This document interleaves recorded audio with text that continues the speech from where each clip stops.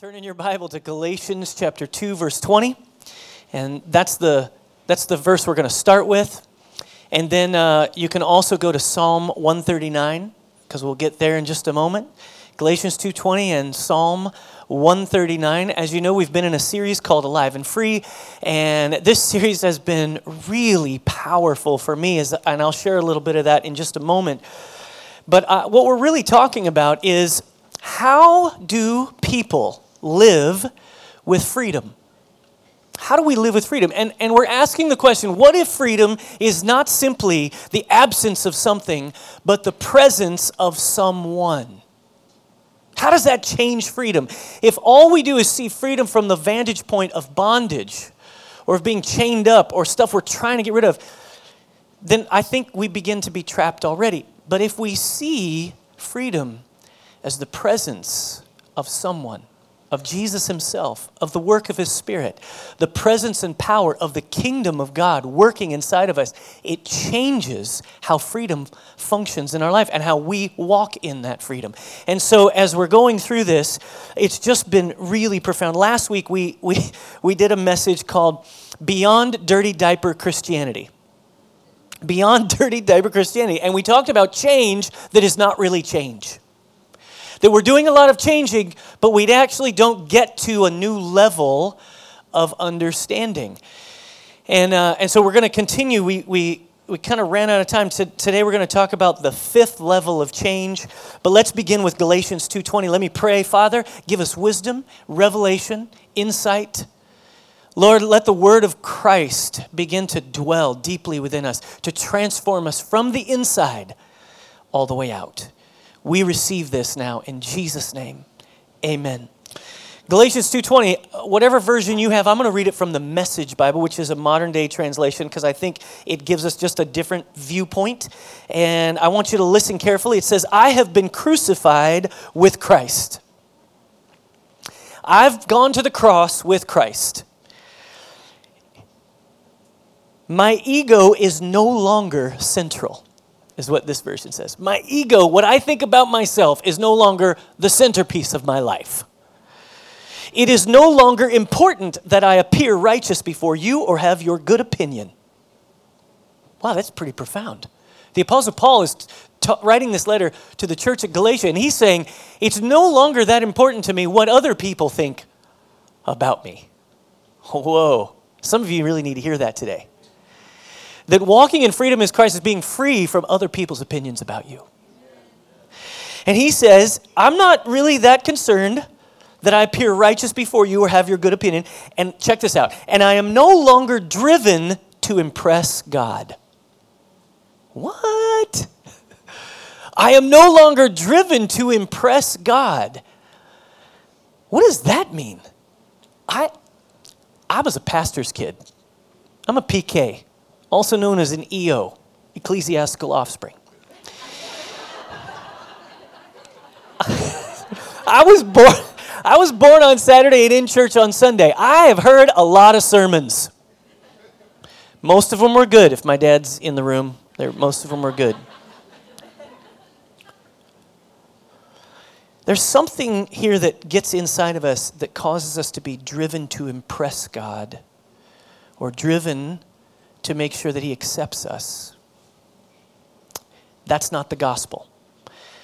The scripture, here the Apostle Paul says, I'm no longer driven to impress God. Christ lives in me. Everybody say that phrase together. Christ lives in me. And the life you see me living is not mine, but it is lived by faith. Everybody say faith. It is lived by faith in the Son of God who loved me. Everybody say loved me. And gave himself for me. He gave himself. He surrendered himself. He showed me who he really was through the image and the person of Jesus Christ. This is a powerful idea that we're going to deal with. And last week when we talked about 5 levels of change, that's your first fill in the blank, 5 levels of change, we have to remind ourselves that this is not a linear process. This is not a process where we just kind of fill in some blanks and get down the road a little further. There's something profound about the levels of change we're talking about. Potty training is a transcendent level of change, both for the person experiencing it and for the parents. Parents, can I get an amen? But training wheels is a transcendent, it's a paradigm shift. It's, I couldn't do this before, and I took the training wheels off, and I watched my son or daughter, and they started riding the two-wheeler, and it transcends everything they'd known before. Now they never actually forget how to ride a bike. Something about that. It's a level of change where you don't need the level before it. Where the level before it is taken care of. That's what we're talking about here. It's a new operating system. It's an update. It's a computer update. All right, so we got environments. Some people try to change their environment, and they think that's the solution. If I could just get a better job, if I could just get a better spouse. Some people they wrestle with their behaviors. If I could just get rid of this problem in my life, if I could just overcome this issue, if I could just behave better, and they're wrestling through that. Some people deal with their capabilities, my skills. I wish, especially Christians, if I could develop better skill in serving God or serving others or doing the things God wants me to be. But all of those are low level changes that we make in our lives, we try to make in our lives, that doesn't produce anything. Because ultimately there's something called beliefs, and beliefs are deeply held convictions. Sometimes we don't even know that, we're unaware that they're even there. And crisis or pressure begins to reveal the way we actually believe versus the way we think. And as a Christian, I think this happens to us all the way through. There is all the way through our lives. I'm 48 years old, and God is doing something in me right now, peeling back another layer of a belief that I didn't know I had deep inside here. You want me to tell you what it is? We don't have time for that, so. No, I'll tell you what it is. I'll tell you what it is. These last few weeks, as I've been studying for this, as we've been going through this series, I realized that there was a way that I looked at God that was tormenting me, and that made me more sad than happy. That made me live with more of a pessimist point of view than an optimism that I think Christ wants us to live in. Because I think optimism is kind of like faith. It's like, something is possible. God is doing something tremendous. So here, I'll just explain it to you this way. I was going down the road of my life, and I had two ditches, one ditch on one side, the ditch on the other, and as a pastor's kid and as a Christian all my life, and a lot of messages and a lot of sermons, and now being a pastor for over 25 years, I started, I would veer off into the ditch on the left, which was the ditch of professional performance. The ditch of professional performance. My job, and I think it's pressurized in my life right now by the fact that we're in 3.5 years of this church plant. And the limits of my leadership are being tested in greater ways than ever. I'm wrestling through how to make sure I lead a community and how can we reproduce ourselves. And I think all that pressure caused there to be a belief that got exposed. And it's not as if I didn't ever think about this, because my life, I'm kind of a little bit of a perfectionist, right? I live. Some of you are laughing. Yeah, I want things to be right. I want things to be done well, and it's weird because I'm also a people person, so I have this perfectionist people person thing, and I kind of go back and forth. I make things right, and that makes people unhappy because they didn't do it right, and then that makes me sad because I want people to be happy because I'm a people person, and that's why I get depressed on Mondays. Because Sunday is all about that. And so I know I have performance issues in my life. I've known that cognitively. So I'm going down my life, and the professional performance, I veer off into this ditch, and I wish I was a better pastor. I wish I was a better speaker. I wish I was a better leader. I wish I would accomplish more. And on the other side is personal performance. I wish I was more disciplined. I wish I was a better husband. I wish I'm trying to be a better father. I don't spend enough time with my kids. I'm always doing something else. And these two performances, I keep driving down and falling off into each ditch all my life. And it's not as if I didn't understand it intellectually and I've wrestled through it and prayed about it, But I realized that the belief that was exposed is that I know God loves me. I have no doubt he loves me.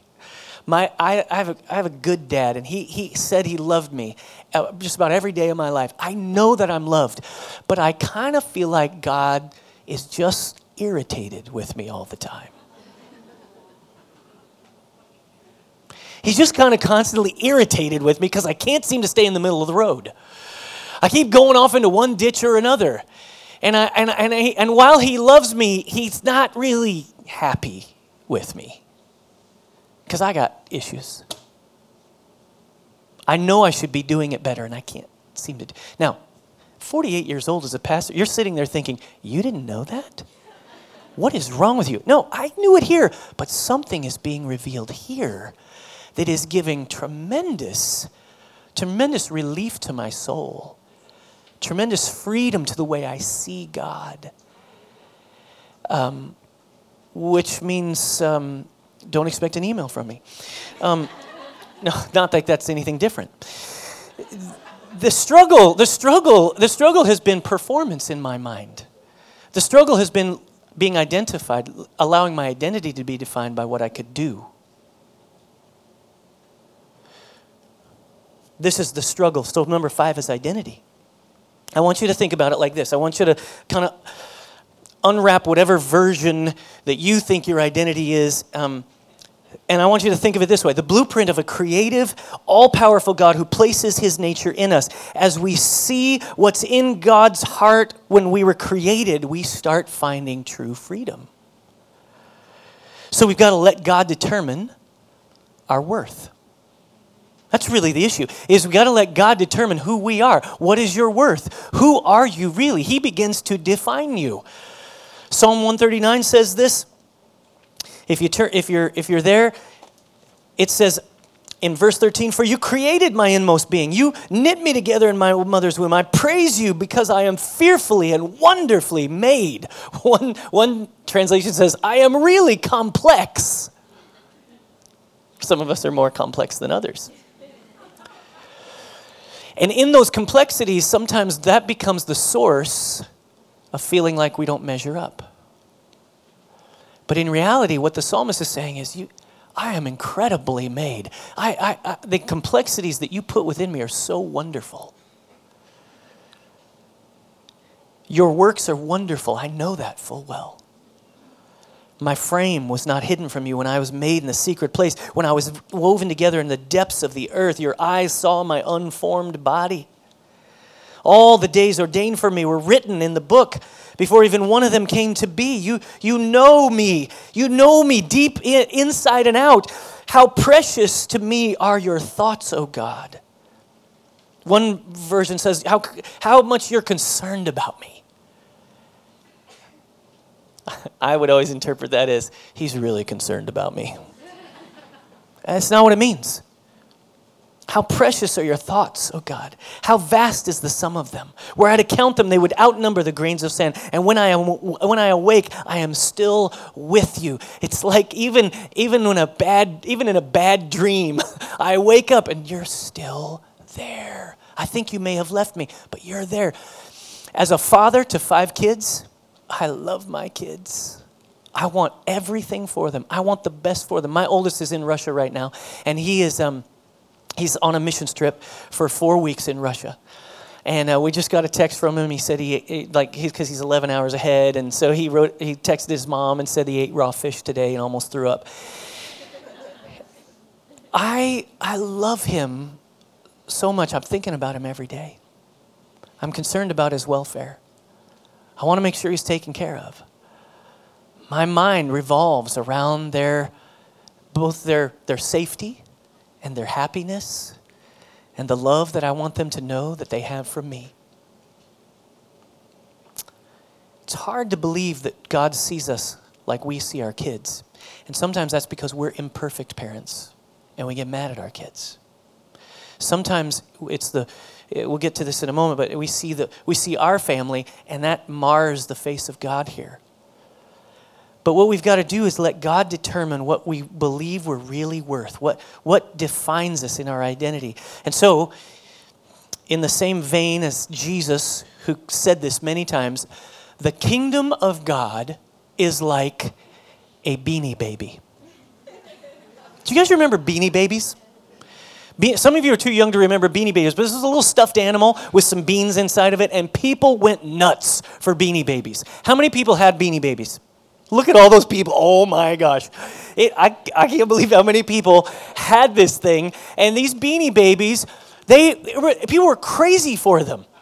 And if you take a Beanie Baby, right, and you look at it, and it's like the contents of it. Right, it's got some material, it's got some beans on the inside, fake beans. All right, they're not real beans, and they would rot and stink. But they were some kind of synthetic bean that they can make for super cheap. If you look at the Beanie Baby, it's worth probably 25 cents. Just the contents. But if you sell it for retail, right, the retail cost was about $5.95. But the truth is, during Beanie Baby mania, people were spending hundreds of dollars on these things. They were $1,000 for a Beanie Baby was not unique. It was crazy. And they were making all different kinds of Beanie Babies, and they were spending an inordinate amount of money on these things.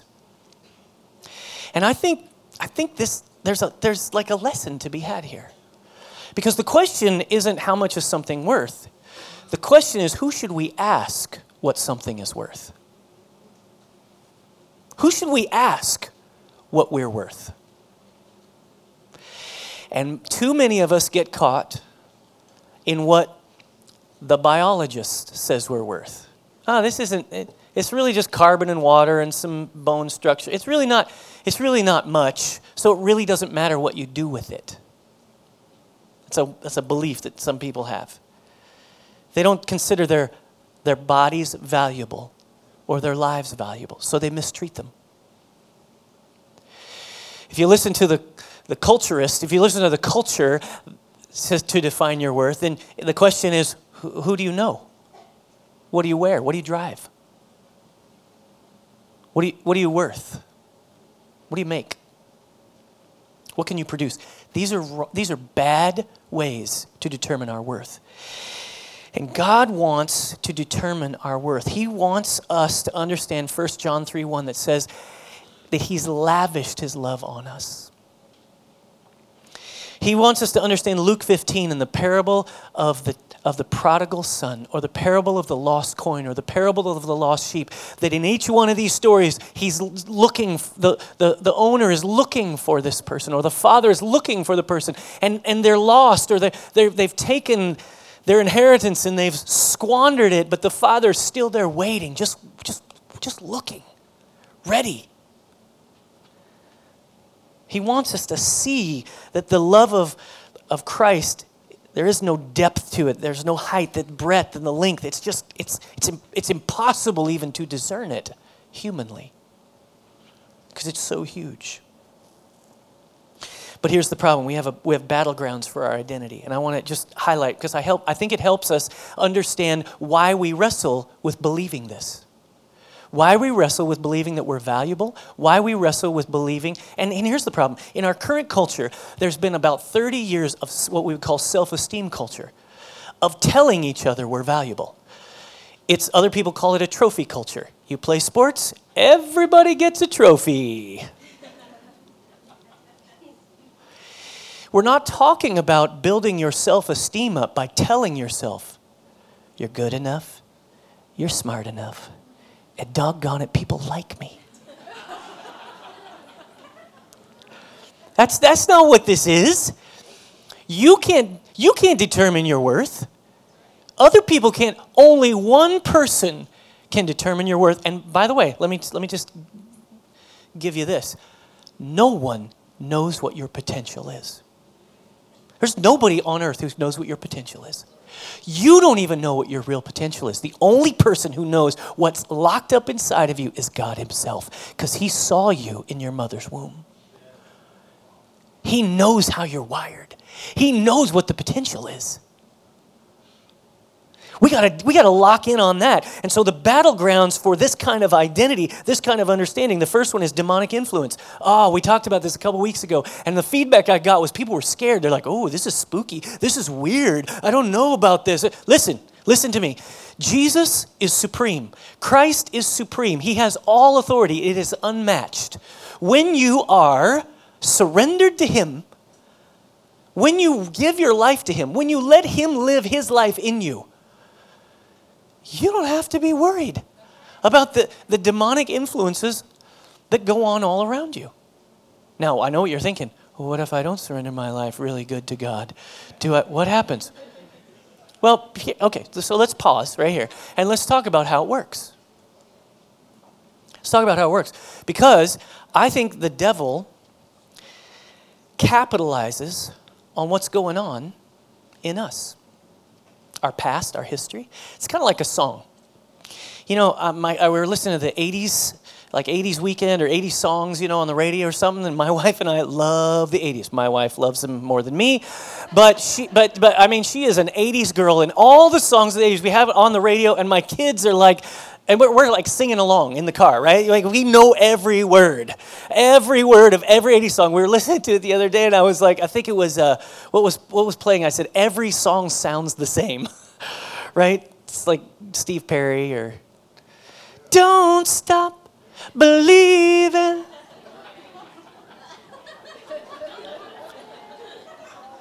Oh, Sherry, our love holds on. 1984, baby. Here's the weird part. They all sound the same. All the chords, but it was, the synthesizer and anyway. But I digress. When you know a song and somebody starts singing it, and then it goes on in your head over and over again. Have you ever had that? I just did that to you, to some of you. But here's the deal: is the band in your head? Is the actual band in your head? No, the band's not playing in your head, but all the memories and all the stuff that went on and all of the words come flooding back because they're like in there. And what happens when the devil tries to influence us is most of the time all he's doing is starting the first line of the song. He's just starting the first line of the song, and then you and I go ahead and finish it.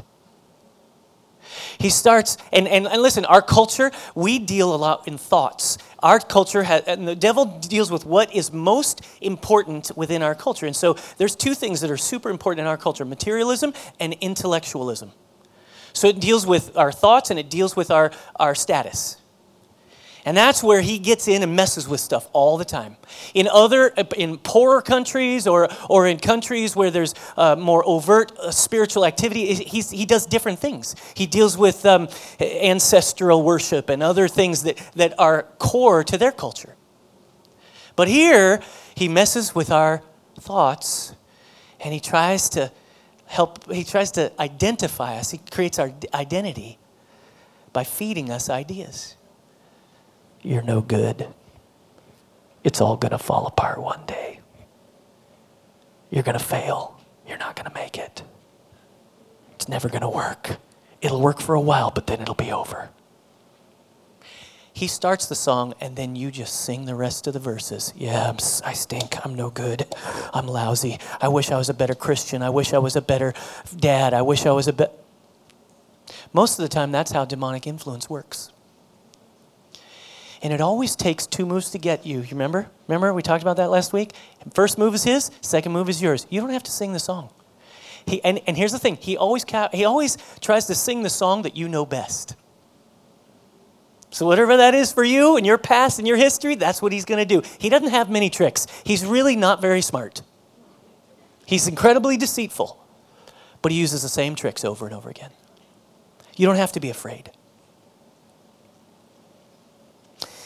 I gotta speed up. The world and our flesh are the next two. The world, 1 John 2:15, don't love the world or the things in the world. All the stuff of the world starts to attach to us sometimes, and we let it attach. But here's a deeper meaning when you think about the world, because I think it's systems, it's authorities, it's structures, it's the environment we live in. We can't escape the world. It is real. And so here's an example. The example is your family was designed to transmit blessing. Designed by God to transmit blessing over generations. But instead, in our current culture, sometimes it transmits curses. It translates into being damaged. If your dad or your mom were really damaged as a person and that affected you deeply as a child, all that stuff is part of the world system. If you think about the governments that we live under, there are issues there. There are ways of thinking and behaving and just the way that we're surrounded by these beliefs and values and cultures. Sometimes a church will get too heavy in its authority and start pressuring people in a way that's unhealthy, discouraging people. This is a byproduct of living in our world. Unfortunately, churches are full of people, and sometimes they do things that aren't helpful, and this is a battleground. So you've got to deal with your identity as it relates to your family, as it relates to the country you live in, and not be defined by what they say you should be defined by, and not even be defined by what your family says if it's contrary to the scripture. And so the third battleground is our flesh. And here's how it works. You got the sinful nature, the old man, that is crucified and buried with Christ when you come to him. In salvation, that's what happens. But here's the problem. So God's Spirit is living within us, but then we still got to live in the body. We still got to live in this body. And so the battleground is how the flesh and the spirit work together, because the new reality has come upon you. I'll show you what I mean in just a second. Just pause for a second and go with me here. Sin is so much, it's worse than we think. Sin is worse than we think. We tend to believe it's behaviors, thoughts, and feelings. And we just define it this way, and this is our determination of sin. But it's worse than we think. Sin is far worse than just bad behaving people. The way I said it last week was, Jesus didn't die for behavior modification. There's something more. It's far worse than just bad behaving people. And the identity crisis comes upon us when we focus on our behaviors or on our environments. The identity crisis comes when we focus our attention on how to deal with sin with our behaviors, thoughts. It's like using Tylenol to try to treat cancer. Because there's something so much deeper that you've got to go to. There's something so much more meaningful. And it's this. The absence of God is death. Right? Sin separates us from God. Sin is separation from God. And the absence of God is death. But the presence of God is life. And so what God is doing, he's taking what you had and he's taking it out of you. And he's giving you what he has, which is life. And when you define sin this way, it's much more helpful, because the way it works is people are alive carrying death around inside them. They're alive, but they end up separated from God. And as they are separated, if you have death in you, guess what happens? You try anything to make you feel alive. You're using all kinds of stuff to make yourself feel alive, to fill this empty space in here. And so this is the struggle with sin. It's not just about behaviors, it's about defining what's really going on. Because here's the deal. It's an inside-out job, not an outside-in job. People come to Christ and they begin to, I'm a Christian, I'm going to follow, so I need to do this and this and this and this. That's the wrong way to look at it. There's something profound in the level of change. Look, Paul the Apostle wrestles through it in Romans chapter 7, verse 21 through 25. Actually, all through Romans 6 through 9, you can read that on your own time and see his wrestling. He says, I have discovered this principle of life, that when I want to do what is right, I inevitably do what is wrong.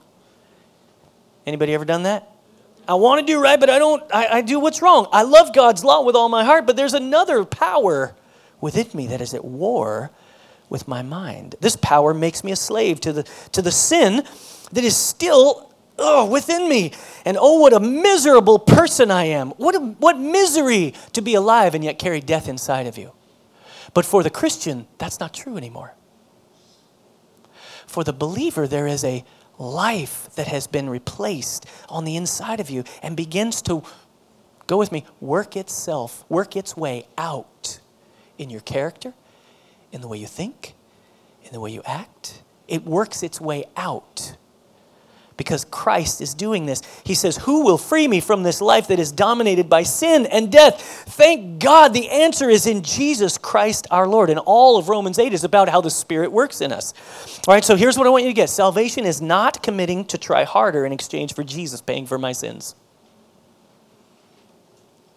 You need to write that. That's your little fill in the blank. Salvation is not committing to try harder in exchange for Jesus paying for my sins.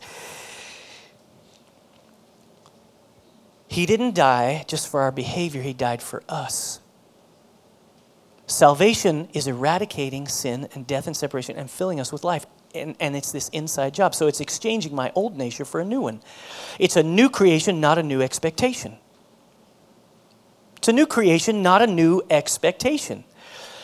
So now we have to so here you're thinking to yourself, well, Pastor Ross, why is it so hard then? Why do I find this journey so difficult? Well, for most of you, it's difficult because you haven't really settled your identity. But the other fact is there's problems in defining your reality. So the thing we have to do is define what's real. So let's define our reality. You have to let God define your reality. 2 Corinthians 5:17 says, you are a new creation in Christ. The old is gone and the new has come. So the kingdom of God is not only like a Beanie Baby. The kingdom of God is like an amputee. An amputee. And with all respect to people who have lost limbs, and it is an excruciating process. If you know someone who came back from a military conflict and they lost a limb, or you know somebody who was in a car wreck and they lost a limb, there's something called phantom limb syndrome. So there's this thing that goes on, and the deal is God's Spirit is living inside of us. There's a new creation happening here, but our flesh still is alive. So we have this flesh, which is what? Our mind, our brains, our skin, our nervous system, our muscles, our nervous system, all the organs, our nervous system. Why am I saying our nervous system? I said it already, didn't I? Yes, I'm saying the nervous is the reason I'm highlighting the nervous system is because the nervous system will carry the messages everywhere. All the messages of your body are carried on the nervous system. And so what happens is there's this reality that comes alive inside of us. But in an amputee, what goes on is the nerves where it's cut off used to be the nerve middle. Now it's the nerve ending. And phantom limb syndrome says, my foot itches. My foot is throbbing. I don't have a foot, but it's itching. And so before modern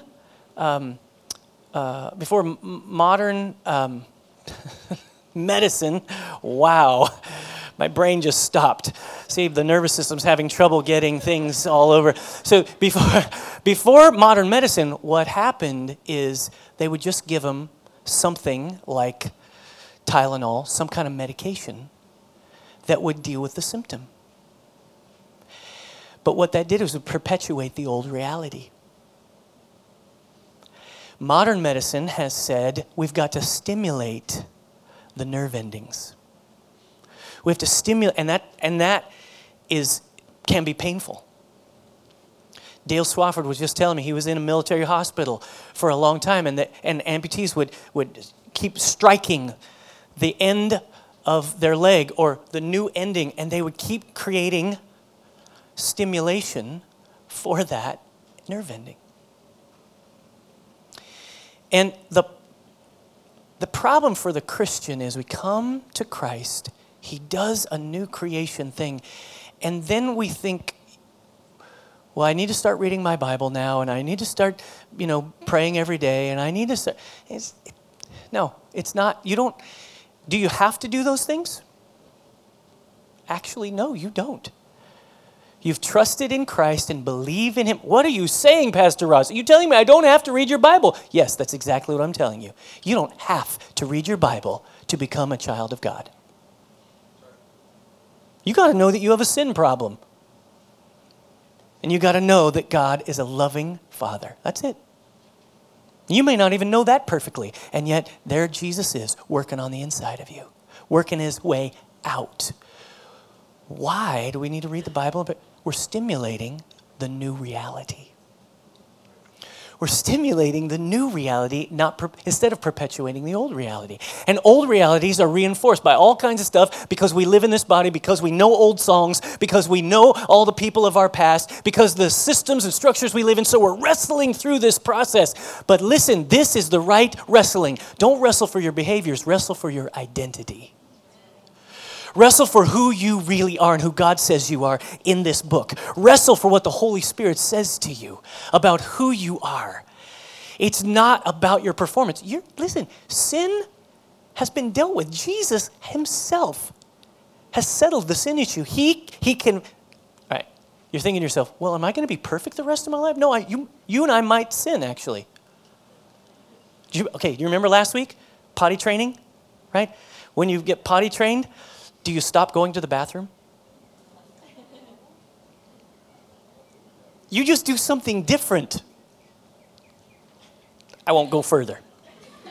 You just start doing something different with the refuse. And the identity of Christ, the life that he begins to live in you, begins to reshape your beliefs. We're simply adjusting our beliefs to line up with our new identity, and that's real change. That's real change.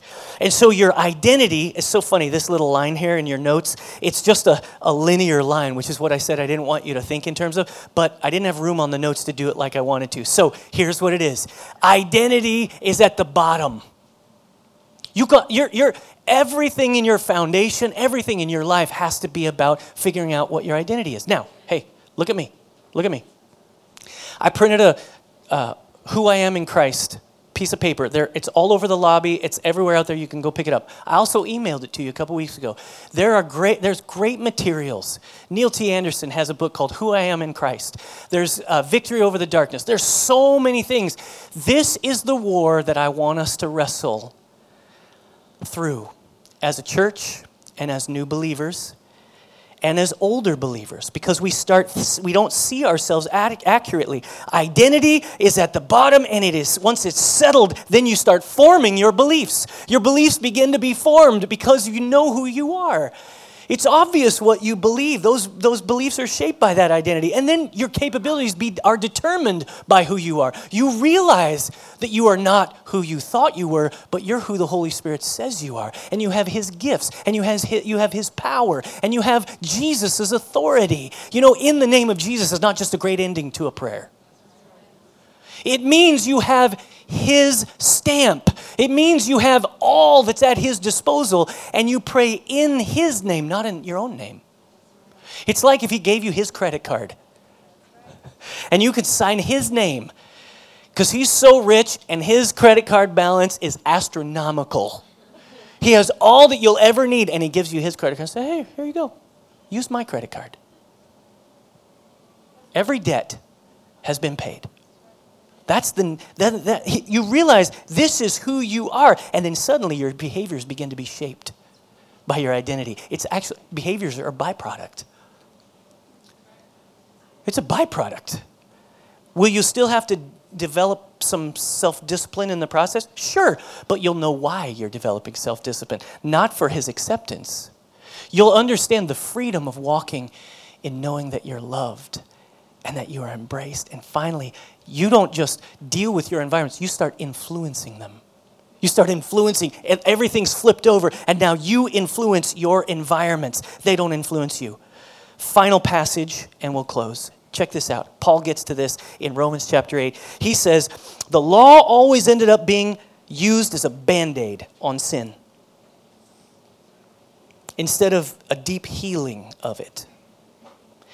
And now what the law code asked for, but we couldn't deliver, is accomplished. Everybody say accomplished. As we, instead of redoubling our own efforts, simply embrace what the Spirit is doing in us. Those who think they can do it on their own end up being obsessed with measuring their own moral muscle. Hey, remember what I told you about my performance, even as a pastor? It's easy to fall off into the ditch of just measuring your own moral performance, your own moral muscle. That's not what this is about. There's an exercising of it in real life by what the Spirit is doing in you. Those who trust God's action in them find that God's Spirit is in them. He's living and breathing God. Obsession with self in these matters is a dead end. Attention to God leads us out into the open, into a spacious and free life. Focusing on the self is the opposite of focusing on God. Anyone completely absorbed in self ignores God and ends up thinking more about self than God. But that person ignores who God is and what he is doing. And God isn't pleased at being ignored. This resurrection life you receive from God is not a timid, grave-tending life. We're not just trying to tend the environment around the grave. It's adventurously expectant, greeting God with a childlike, "What is next, Papa?" God's Spirit touches our spirits and confirms who we really are. We know who he is, and we know who we are. Father and children. Close your eyes, bow your heads. I want you to think about this. I want you to let the Spirit speak to you. What is he saying to you? Have you been living out of something other than God's identity for you? Has there been a process of you trying to earn his good pleasure? Even by doing good things? Even by just trying to be the best Christian you can be? Maybe you don't have any idea of what I'm talking about because you've never really understood a relationship with God like this, where he's made you into his own image and he's reshaping you from the inside out. It's too much hard work the other way. Today you want to start from the inside. If you're coming to him, I want to invite you to just give every definition of yourself, everything you've identified yourself with, surrender that to God.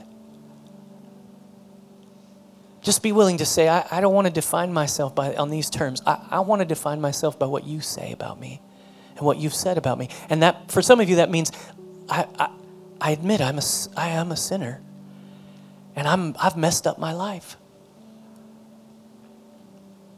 And I want to bring my life to you, and I want you to regenerate. Take the death out of me and replace it with your life.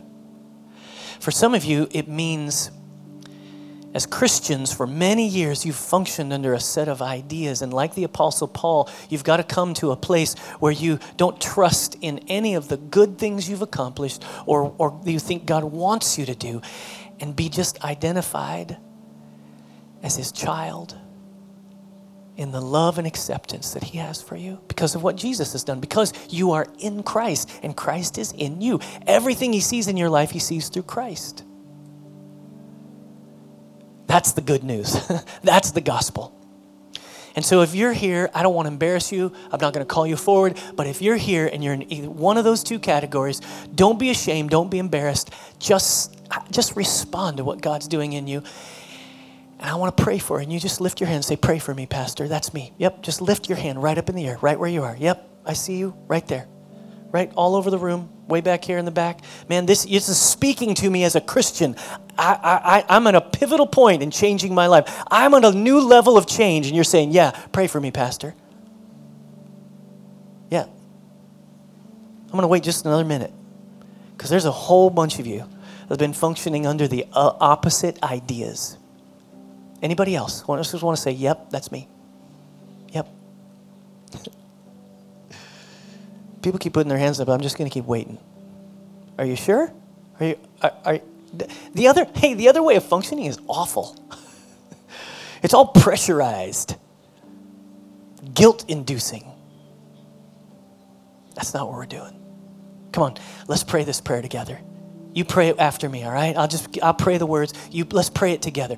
Everybody in this room, let's commit our lives to being defining our identity and who He is. Everybody in the room say, Heavenly Father, thank you for Jesus, who redefined everything. Forgive me, Lord, for doing it my own way, living life my own way, trying to perform, living with death inside me. I need your life. I exchange my death for your life. I give up. I surrender. And I receive what you have for me. I choose you. I want to be defined by you. I want my identity found in you as your child. Teach me, Lord. Help me. Thank you. Thank you. Father, I pray for every person that's praying that prayer now, that there would be a sealing of the work that you're doing by the Holy Spirit in this moment, and that there would be a fresh awakening, a peeling back of the layers, scales dropped from their eyes, an understanding of their identity that's only found in Christ and the life that only He can live through them. Father, I pray that you would teach us, keep training us, because we know here lies the solution for all the world, the good news, the gospel of Jesus Christ, to find who they are in Him. We thank you for this. In Jesus' name, amen.